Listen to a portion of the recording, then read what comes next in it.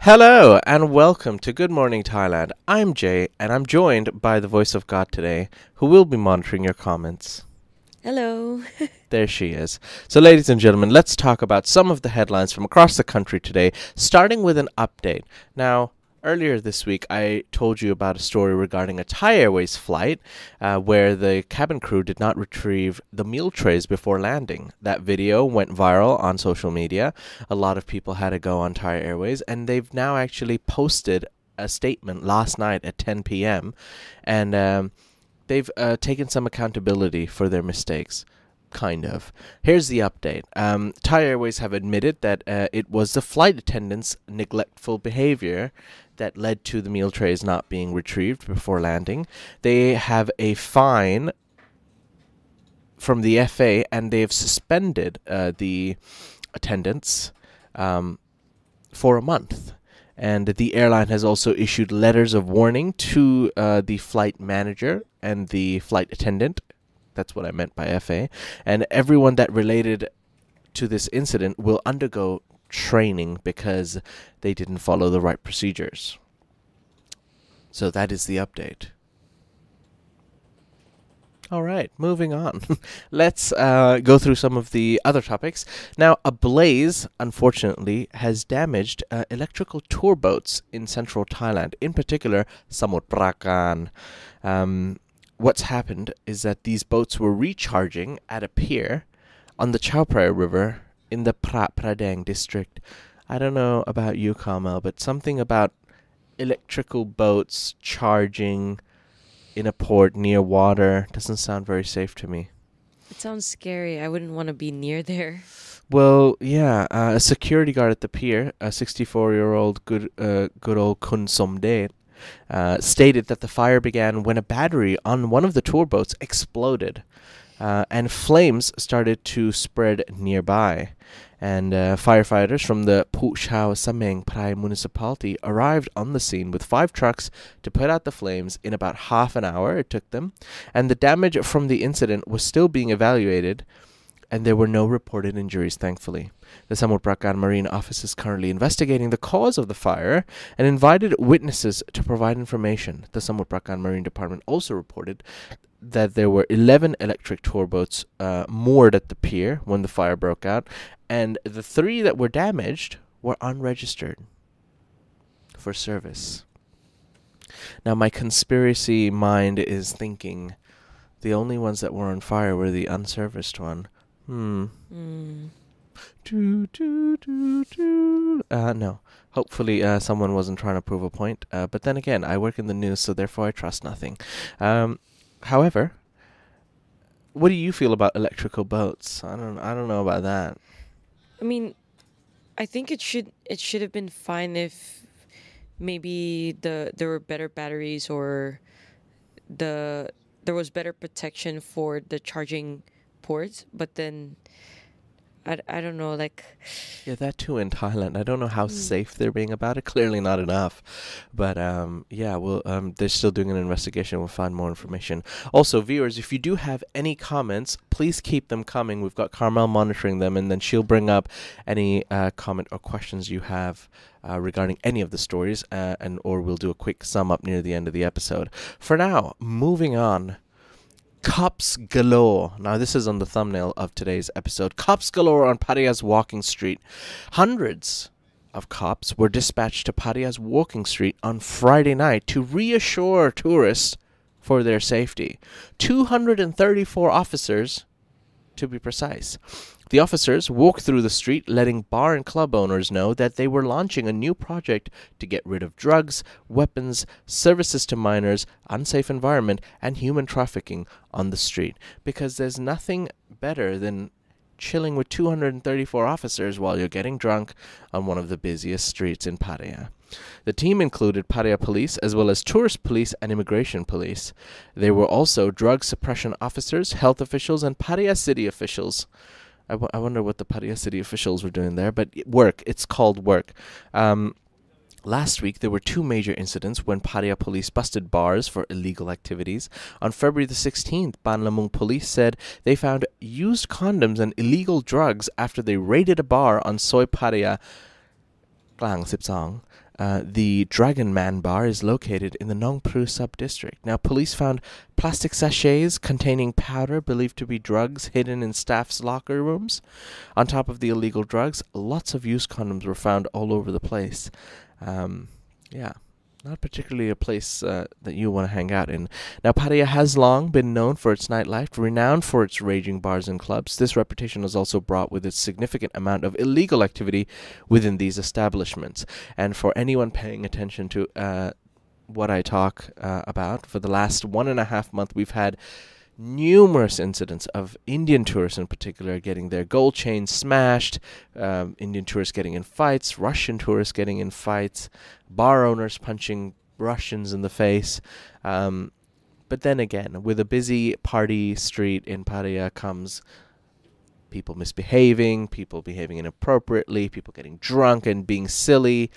Pattaya has a lot more to offer than just the walking street. However, unfortunately, this is what makes the news. So hopefully Pattaya can catch a break. I guess with 234 officers on a Friday night would definitely maybe get people to behave better. I don't know. Once alcohol starts pouring, anything is possible in Pattaya, but or anywhere in general, rather. So let us know, viewers. Do you feel safer if you were to go to your walking street, whether it be in Pattaya or Phuket or anywhere really? Having a lot of police officers nearby, does that make you feel safer or does that make you more paranoid? I think it's more paranoid because we have Sick Puppy. He's based Sick in Puppy, Pattaya, the right? dirty dog. And he said, "I feel so safe." He's on the watch list already. They're watching you, Sick Puppy. Yeah, exactly. I mean, like, I don't quite get it.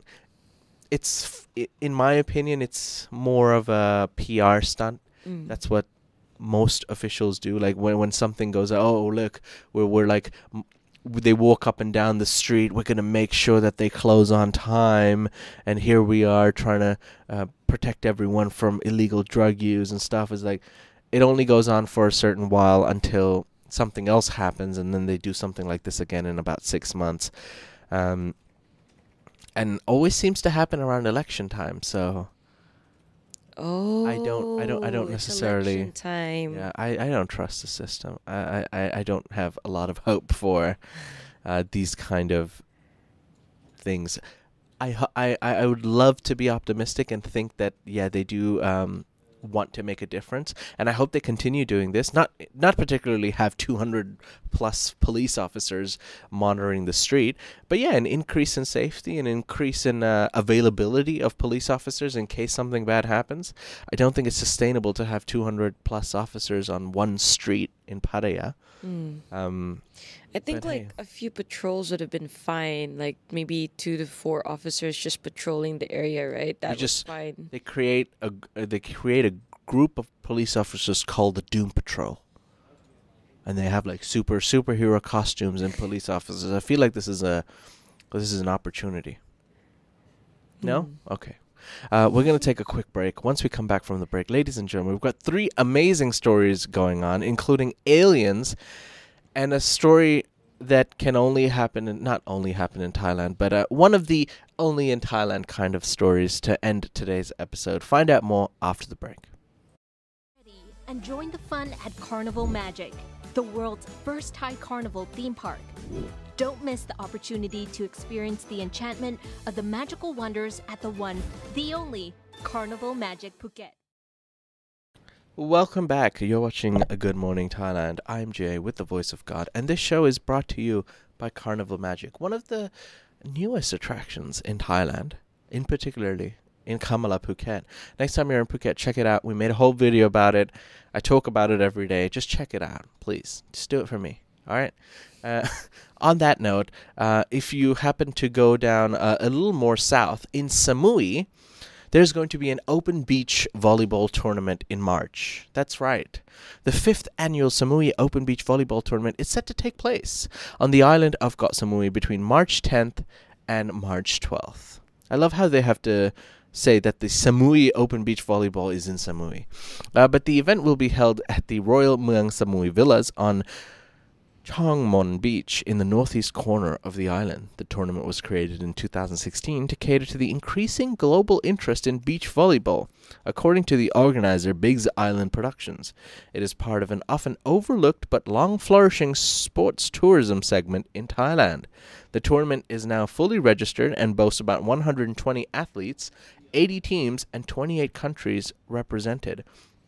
80% of the athletes coming from overseas and 20% being Thai and foreign nationals.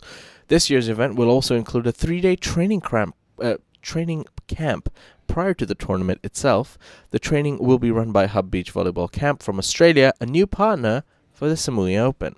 They've got men's doubles, a crowd favorite, women's doubles, big turnout for that. There's just something about women in bikinis playing volleyball with sand all over them. Hey, I get it. So if you are in Samui on March 10 or 12 or plan to be there, enjoy the Samui Open Beach Volleyball Tournament. Beach volleyball, a growing sport. Did you know that, Carmel? I mean, there's actually a beach volleyball here in Asok. Oh, yes, I've actually been there. Yeah, I've been there too. I didn't realize how difficult beach volleyball is until I tried that. It's quite difficult to maneuver. But statements like increasing global interest in beach volleyball, according to the event organizer. I don't know about that. I think it's still a niche sport. Yes, many countries participate in it. It is actually an Olympic sport as well. However, I don't know how much demand there is for it in general over here. I thought it was just something people play during sunsets on the beach. But then again, I'm ignorant and have no skills in beach volleyball. Our next story involves aliens. Here we go. Especially in national parks. A surge in the circulation of extraterrestrial related stories on social media in Thailand has inspired a national park officer to photo edit an application to transform herself into an alien. Unfortunately, this park ranger is not actually an alien, but she's using applications to make herself look like an alien to basically boost tourism and bring people back to the national park. The discussion surrounding the existence of UFOs and aliens on social media has been revitalized following recent events. Specifically, the U.S. military's interception of a suspected Chinese spy balloon off the coast of South Carolina on February the 4th, for some reason, has made its way into Thailand. And seizing the opportunity, Kun Narin, who is an officer at Khao Sok National Park, used a photo editing application to transform herself into an alien.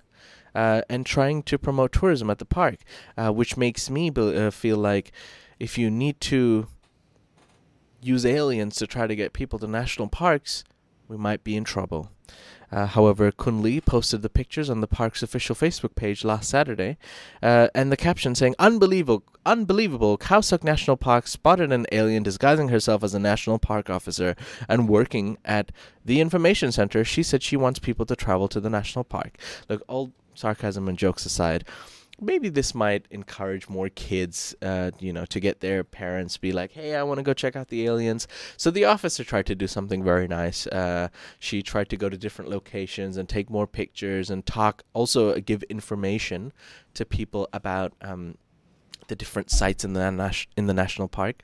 And hopefully she thought that the images could rapidly get people more interested, and that's kind of what happened. It did gain a lot of popularity on Thai social media, garnering over thousands of reactions, and Thai netizens praised her creativity, with many expressing a desire to visit the park and meet her in person.